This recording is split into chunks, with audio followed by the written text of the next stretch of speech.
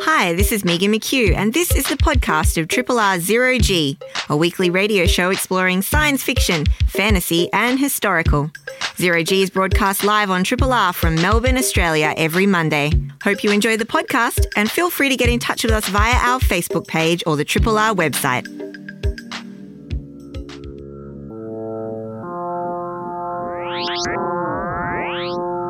Zero G.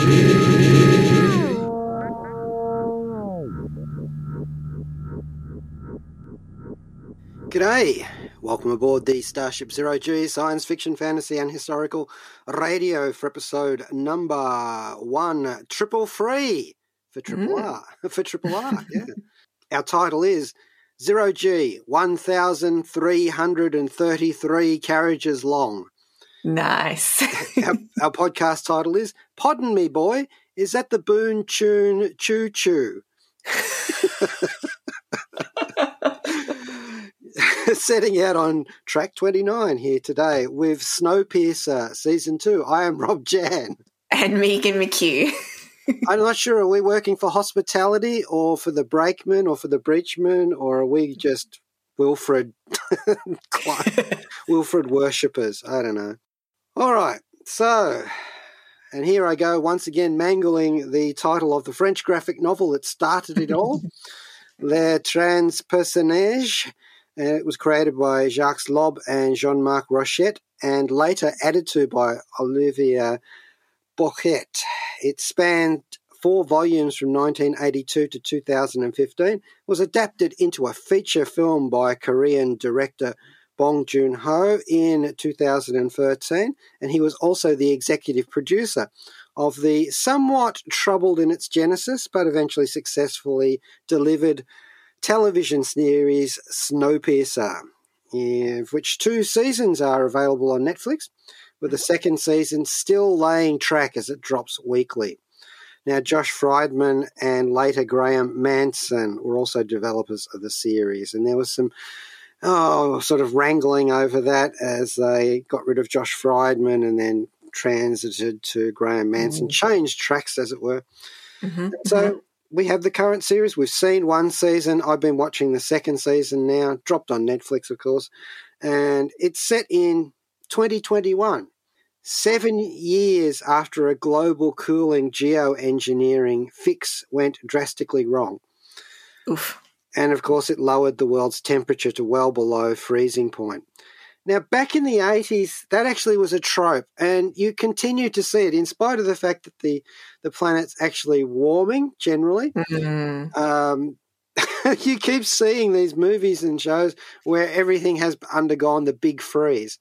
Yes, I guess it's cool to have that in a film, it makes for some good makes for some good opportunities for set design and so on. But yes, probably an unlikely scenario, we hope. Yeah, it would be just as easy to just go out into the desert and film it, That's true. I guess it's not as, I don't know, they're trying to make it more different style, I suppose, but they got sick of the old desert drama. Do you think it's like there's this massive conspiracy? I mean, that's, to convince people that things are actually cooling?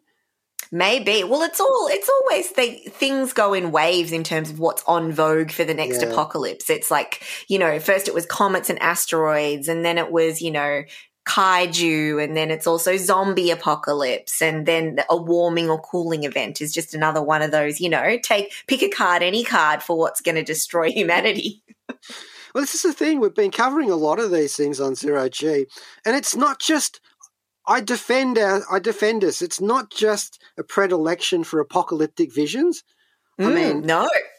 I mean, of course it's not.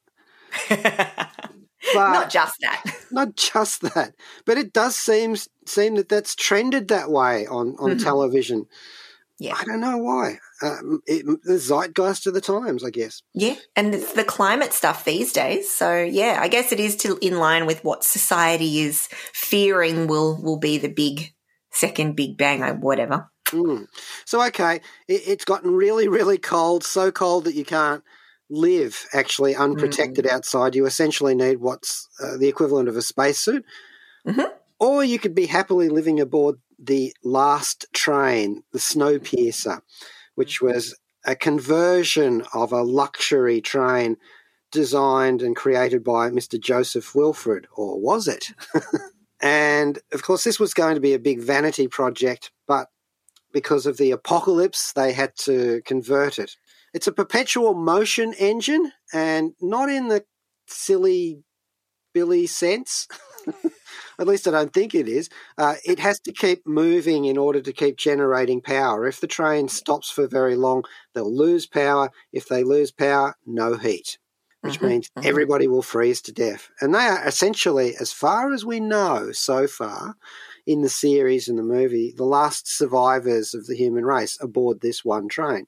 Except at the end of the first season, and here we start with a few little spoilers, it was found that there was another train because Mr. Wilfred never boarded Snowpiercer. It was hijacked by his chief engineer, Melanie, played by Jennifer Connelly.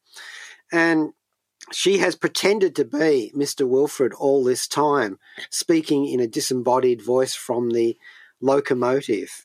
So it's thousands of carriages long. It is a metaphor for society because you have the lower class, the tailies at the end of the train, and then you've got first class and second and third class.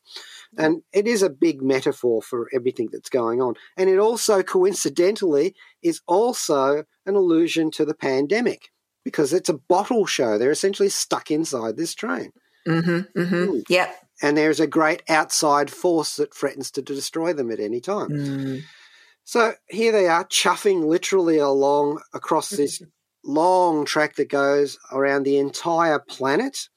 So they actually orbit the planet several times. And the idea is great. You know, I mean, you can have all sorts of conflict, as we saw in the motion picture where Chris Evans was playing the hero aboard the Snowpiercer, as he often does. He does love a good hero role, but what a great film. And I think it's pretty cool the concept is lived on in another format on TV with new dangers and new things to unpack. Now, the first thing is that it's not the only train. There is Big Alice, the supply train, which Mr. Wilfred got on board. So, you know, it's all been very carefully worked out. And he has finally caught up with Snowpiercer and forcibly docked, in another metaphor, with the original train. And now there's a power struggle between the two trains. One train has become one and another train. So the big problem there is that Wilfred has a god complex and he wants to take control of the whole thing once again. In a way, he reminds me a little bit of an evil Willy Wonka. Yes, I mean, it's interesting, right? A vision, a very kind of big ego-driven vision, and then the thirst for power at whatever cost, etc. Yes. Now, this episodic series expands upon the movie. It's sort of a reboot of it. Yeah. Yeah, they're not really following on from the original movie because that was self-contained, like all of these train things. And this one has got its own sort of track that it runs along, a side alternative line, if you like. And it's actually a quite beautiful show. I mean, they really go all out to create the visuals for this. And there are some moments, like, for example, they go across the Himalayas and into the Himalayan roundabout, which is exactly what it sounds like. So you've got these thousands of carriages going in this big circle down this sort of gradient. So it's actually quite breathtakingly gorgeous. I guess, you know, the end of the world can be that way. That's probably why they're going with the snow. Yes. Well, that's true. It's got its own very romantic, quote unquote, visual as well, right? The frost, the snow, fog, etc.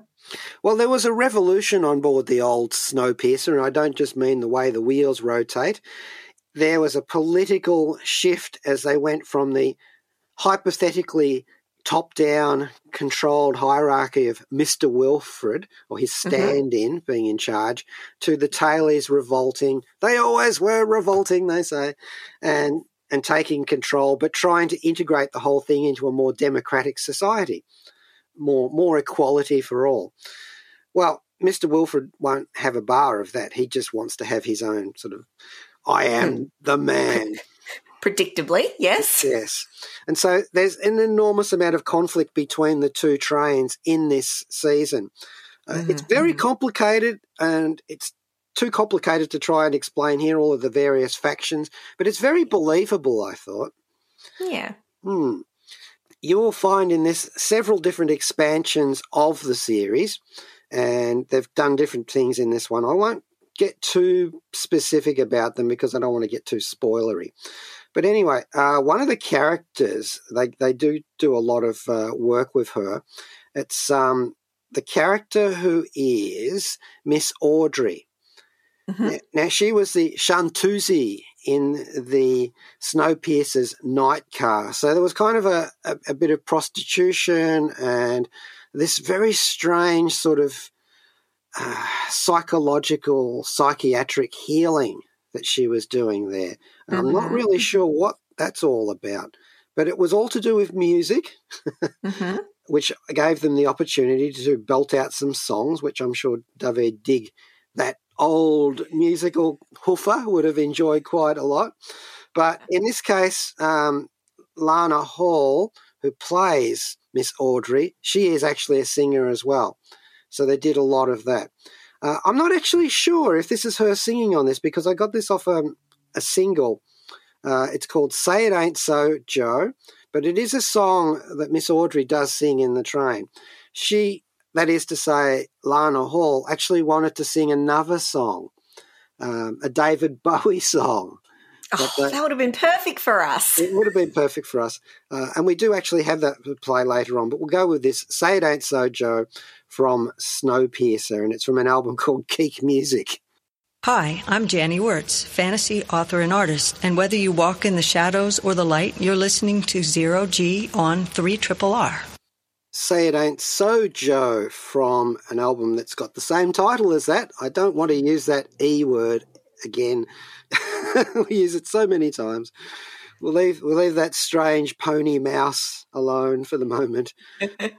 And that song is as sung by Miss Audrey in the night car aboard Snowpiercer, season 2 of which we are talking about here today on Zero G. Miss Audrey played by Lena Hall, an actor-singer whose full name is glorious, Selena Consuela Gabriela Caraval. She has shortened her name so that it contracts down to Lena Hall from that marvellous name. And the funny thing is, this is her stage name, but she later found out that Caraval is actually a stage name anyway.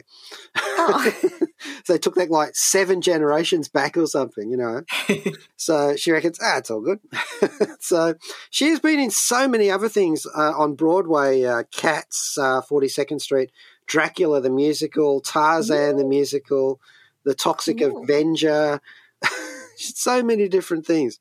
So she actually leans into her role as the Shantuzi in the show.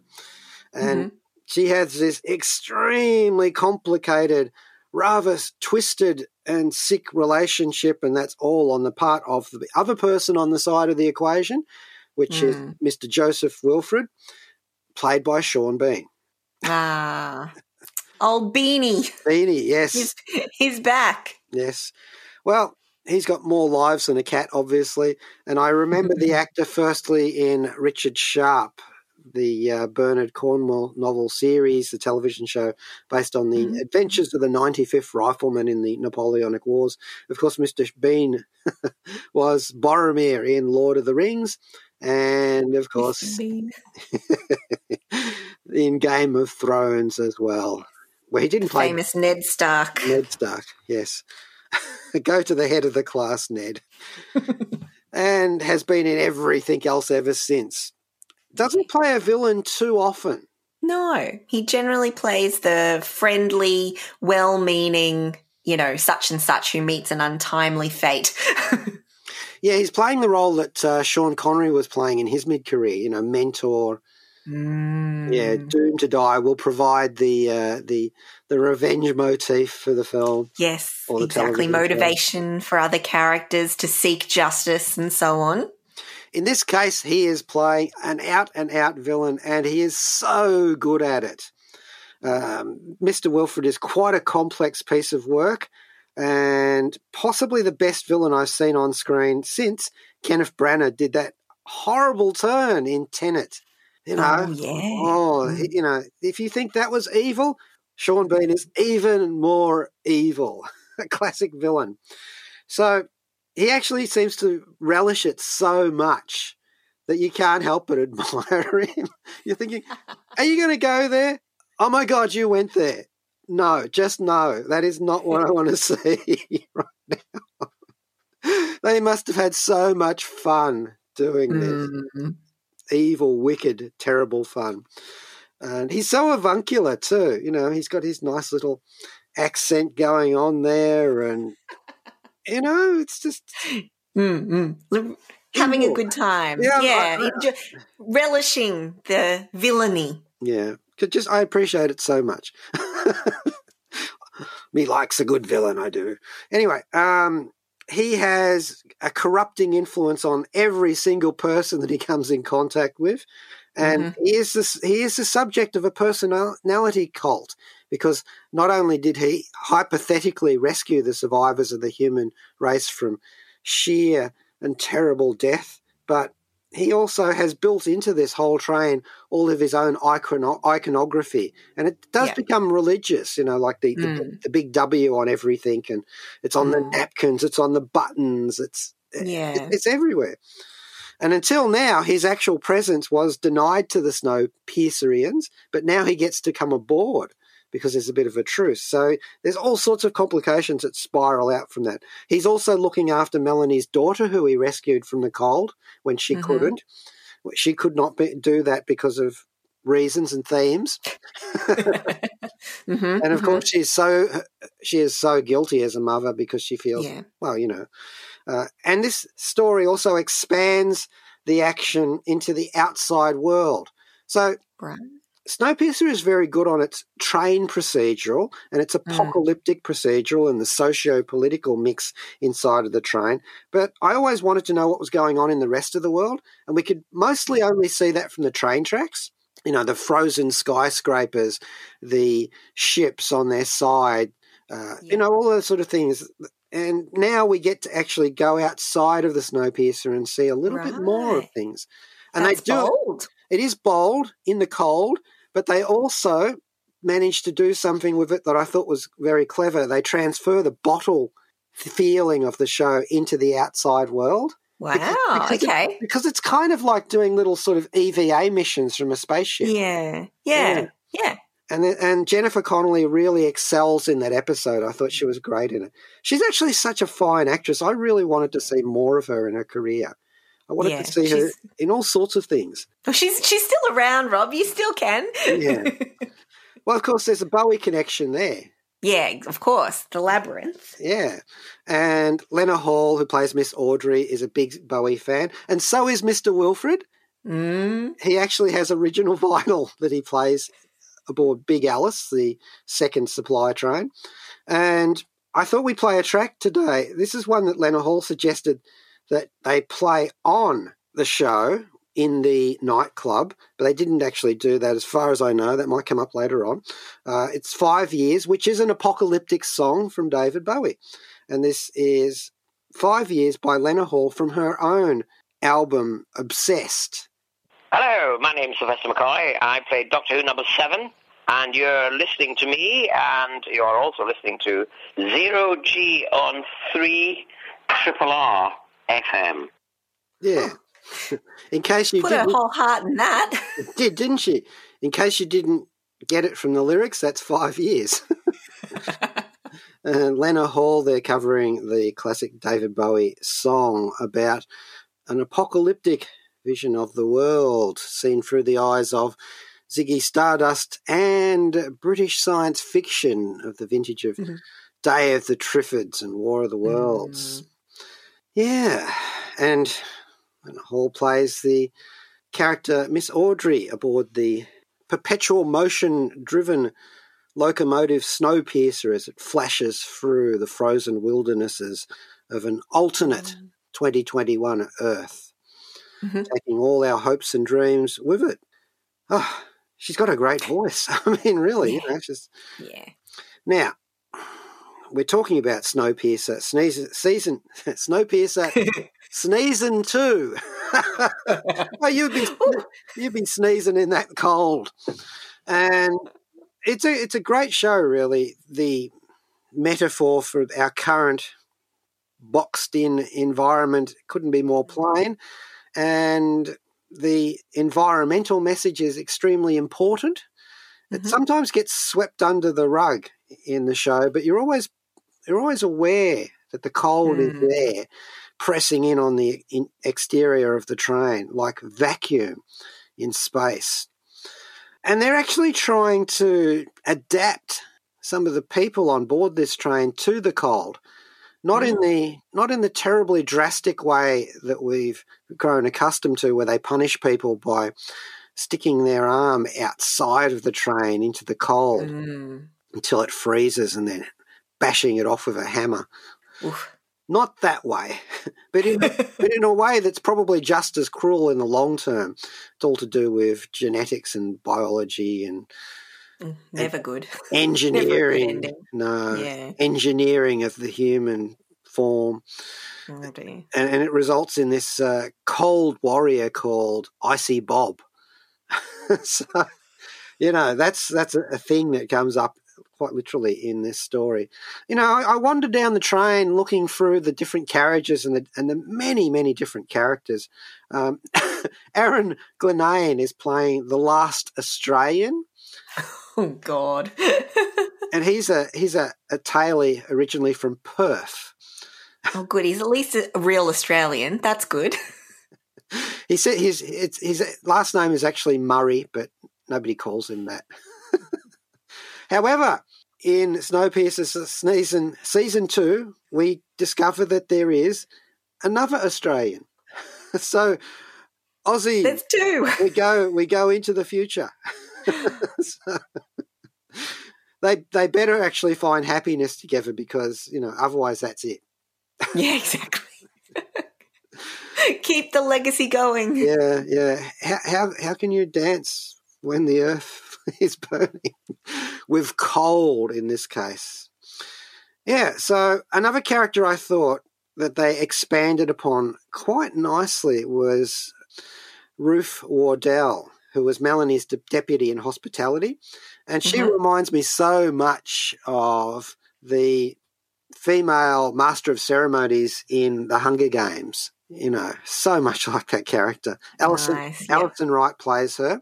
And originally, before all of this happened, she was running a bed and breakfast in Kendal. And Mr. Wilfred stayed there and scooped her up as his new sort of major domo aboard the train. I keep calling him Mr. Wilfred, but I actually am trying to say Mr. Wilford. I don't know. There's so many people in play in this that it's hard to keep track of them at times, even if they are on a railway. All right, so I think they've intelligently expanded upon her, because she's had this role of sort of being too icy for such a long time, all this 7 years, and now she's got to try and come to terms with the fact that she wasn't really channeling Mr. Wilford all this time.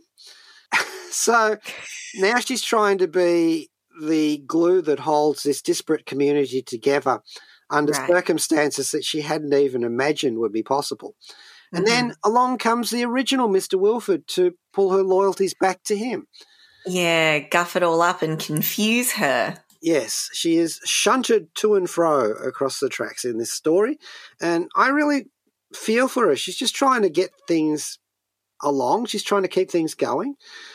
She's one of the doers on this Snowpiercer train.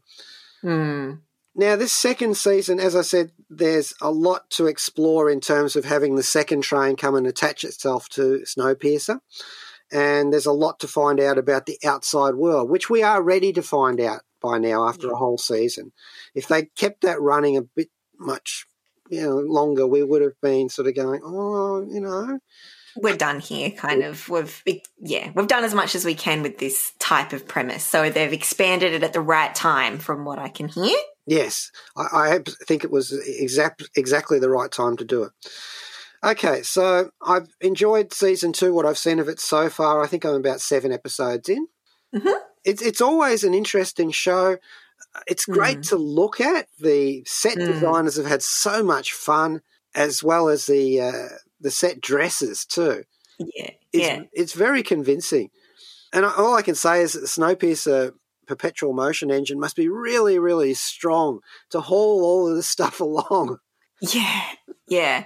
It's vivid. I mean, gosh, part of me goes, if that happened, I would just freeze to death. I wouldn't want to be stuck on that tin can with all of that, everything that comes with it. But it's a much less interesting story. Well, my tip is if you do go that way, make sure you do something funny. Freeze in some sort of funny pose. Yeah. So then when the Snowpiercer does go past full of all of its rich passengers, they see you out there in your little pose. Yes, actually, I'm sure when they go through Scotland, everybody's by the track is sort of bending down, baring their buttocks. Other places they go past, people will be holding their thumb to their nose, and it's a thing. All right, Snowpiercer Season 2 is on Netflix at the moment. All right, another track will take us out of the frost and into another apocalypse, I'm afraid. It is 0G after all. Yeah, and it's a lot less than 0G outside in the Snowpiercer universe, and so we'll warm ourselves up a little bit with a meteoric hit. The First Shockwave by David Buckley from the motion picture soundtrack for Greenland, which we're talking about next. And it refers to the shockwave from Space Fragments, which hit poor old Earth. Hi, I'm David Zindel, author of the Lightstone Fantasy series, and you're listening to Zero G on 3RRR FM. Yes, that was First Shockwave, and that is from the Greenland soundtrack, and that was composed by David Buckley. So, yes, we are going out of the Snowpiercer and into a bunker, or at least we're trying to go into a bunker and move to our next apocalyptic scenario. So we did check out the movie Greenland. It's currently on Amazon Prime, so you can pop on there and watch that at your leisure. So Rob, this was your suggestion, but I think it definitely caught my eye as well because it's a, something's happening to the Earth. We have to get to safety story. From the trailers, it really portrayed itself a lot as, a family-centric, character-centric kind of adventure. So the basic premise is it's a disaster film directed by Rick Roman Waugh.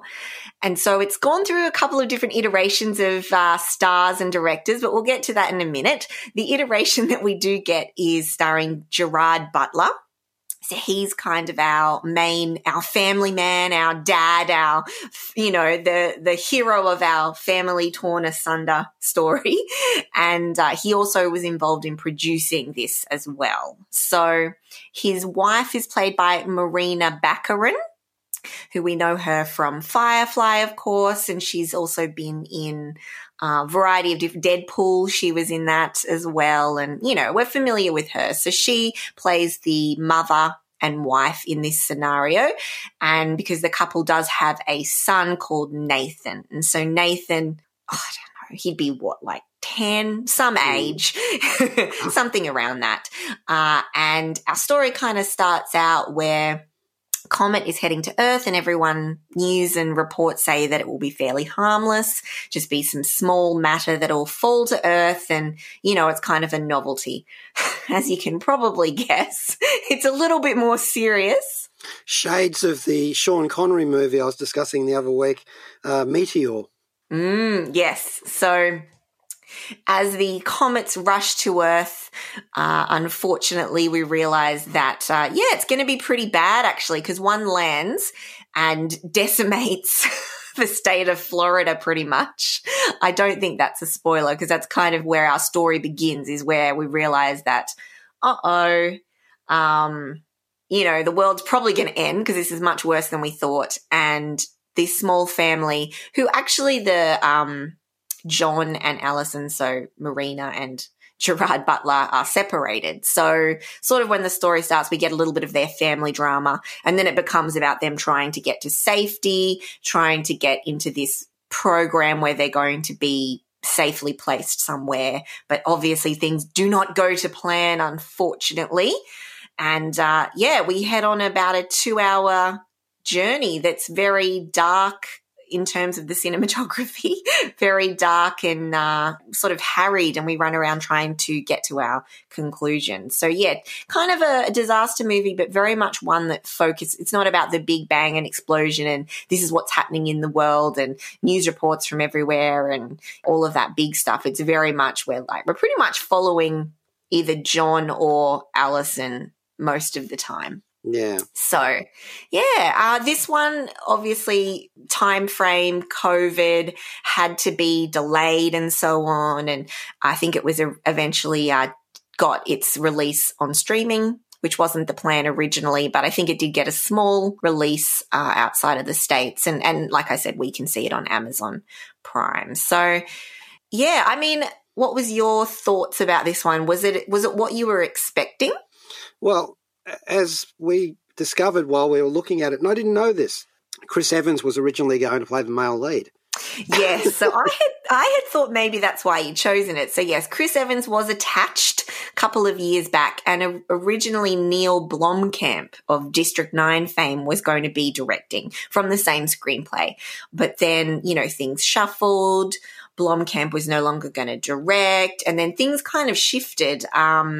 Rick Roman War, the director, came in, and then Gerard came in. And I would say it would have been interesting to see what a film directed by Blomkamp with Evans in the lead role would have been like.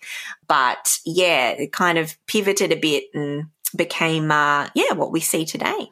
Well, they did retain another Marvel connection, apart from Morena, who was Vanessa in the Deadpool movies. Scott Glenn plays Allison's father, and he was Stick, Daredevil's mentor. Yes, of course. I thought I'd recognised him. Yeah, so we do get some fringe, family, and there's some emotional scenes and things. And yes, we do see Allison's dad as well. I mean, insofar as a disaster film for me, I don't mind if we focus on characters. I actually don't mind if we go on a bit of a journey. I mean, there's a lot of kind of dramatic scenes. A lot of things happen as we try to get to our final destination. We come across some different characters that hold us up in different ways, and, good people that help us and people that have some less rosy intentions. And it's meant to kind of be about the desperation of this kind of situation, right? But I did just find some parts of it were a bit shrill. I don't know. There's lots of screaming, but I guess that's what it would be like. Yes. I think you could probably imagine there probably would be a little bit of screaming. But lots of shrieking and lots of hysteria. And I get it. That's kind of, but I want it to be a bit emotional. I felt some of this hysteria was more annoying than emotional for me. Well, of course, this is a world where they don't have the Avengers ready to swoop in to save them. This is it. It's pretty much just take cover. Yeah, exactly. Unfortunately. In this case, I think that the film's strength is its fast pace. Good point. Yeah. It's video game paced, and they seldom slow down long enough for you to start seeing the holes in the plot. Yes. Yeah. Yeah. And the family drama is strong. I'll give them that. They focused upon that. The only part that I really hate is the fact that it's a broken family once again. Yeah. What does that add? In this case, it adds absolutely nothing, because I agree. They cleave together so quickly at the start. It's almost like they've fast forwarded, If you miss, I think, probably one scene, you wouldn't even realise they were really separated, pretty much. There's one scene and then maybe a comment from the dad, Allison's dad, but otherwise they behave, we don't go on a journey with them. There's no payoff in terms of that character motivation or that emotional side. That, they've kind of set it up and they're not done much with it, because you're right, pretty much straight off we're just, behaving like a unit again. I've heard this described as a little bit like Steven Spielberg's War of the Worlds, because there's a bit of a journey in it that the characters undergo through the apocalyptic landscape with everybody panicking around them. And I feel that Blomkamp would have addressed that more. There are some moments, like, for example, when Butler's character is trying to get phone reception and climbs up a fire escape onto the roof of a building, and there's a bunch of people partying on as the end of the world comes down upon them. And that's got that sort of like surreal escape from New York kind of feel to it, which is a very specific thing. I felt that they got that, but they didn't lean into it enough. Yeah, you would have liked to see a little bit more fleshed out around the edges that would have at least given us a fuller experience. Now, I do agree. It very much, you're right about the pace. Thank goodness we weren't loitering around and waiting for stuff to happen. It was very much, the momentum was good. But I do think we missed a bit of world building. I don't know if world building is the right word. Like, I don't need a full-on view of world stuff. And I know this is meant to be very much about these characters in this situation, but a little bit more about time and place maybe would have helped. Yeah. So I mean, there are good things here for sure. And it did engage me, I will say. I wasn't expecting to be as engaged as I was in some parts of it. And towards the end, it gains a little bit extra. But, you know, as far as your apocalypse movies or your disaster movies, it wouldn't be a go-to for me. No. I prefer the more sonorous, some say, plodding tones of Deep Impact, which I thought was a very impressive film in this genre. That's the one I was thinking of, to be honest, because I know Deep Impact and Armageddon came out around the same time, and, you know, it was very much who likes which one better, and Deep Impact was always my preferred. You know, I think about what that movie gave me, and even Armageddon, it was over the top. The bit where Bruce Willis pushes him out of the elevator and sacrifices himself. I think, you know, you get moved. I don't think there was anything that really got me going in this. Yeah. But it's certainly entertaining enough to sit down in front of the streaming and just go for it. You know, that sometimes that's what you're after. So I wouldn't say it's like oh my God, yeah, this is like 2012, the Emmerich Brothers one. Oh, yes. Which was exciting and silly and glorious and all of that. So it's not at that level. This is a more believable sort of apocalypse. It's very serious. It's taking itself very seriously. This isn't a tongue-in-cheek balls out apocalypse. This is a very intimate character study. Everybody's really got their serious drama faces on. And once again, it does peddle that particular trope that you can drive your way in an automobile out of the worst trouble. You know, that is it's an Australian idea too, but it's certainly an American one. Yeah, yeah. If you find yourself travelling down those mean highways on Route 666, then you just keep travelling. If you're going through hell, don't stop. Yeah. Don't pull over for anyone. Yeah. I think it is what it is. It is interesting to see disaster movies do something a little different, and I understand this was trying to be much more about this family portrait, so I do respect what it was trying to do. Some stuff missed the mark, but I think you're right. You could pop it on for an evening, make some popcorn, you know, just a couch movie at home if you're in the mood for something like this. And you know what? Gerard Butler, there's a reason why he's ubiquitous as an action hero. He is actually quite watchable, and also Morena is the person that you want to watch in anything at all, whether she's playing a lizard in V or, you know. Yeah, that's right. No, I think she's really watchable, and I think she has a really nice quality to her. So and you're right, Gerard puts 100% into everything he does. So I do give it respect in terms of that. But it's not going to rock your world. It's not going to be the equivalent of a comet coming from the sky for you. But decent, engaging, bit of action, bit of drama. May actually rock your world when you think about it. Exactly. Okay. That was Greenland on Amazon Prime, the latest and greatest in apocalypse films of the something coming from outer space variety, not the climate is freezing over variety. So we do mix it up on Zero G. You can't say we don't mix up our content. It's Zero G, Variations Upon an Apocalypse. Exactly. All right, well, look, I was going to have a chat about another show that's on at the moment on Netflix, but time is slipping away from us. So I think I actually only have really time to mention it. And it's called Pacific Rim, The Black. And that refers to the blackout of the continent of Australia. Ooh.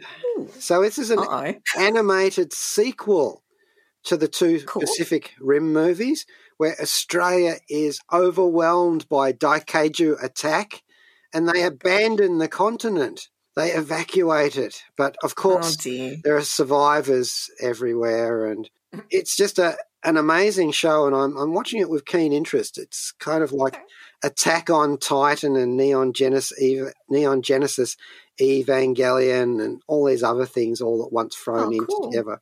And we will expand upon that later. I think I'm enjoying it.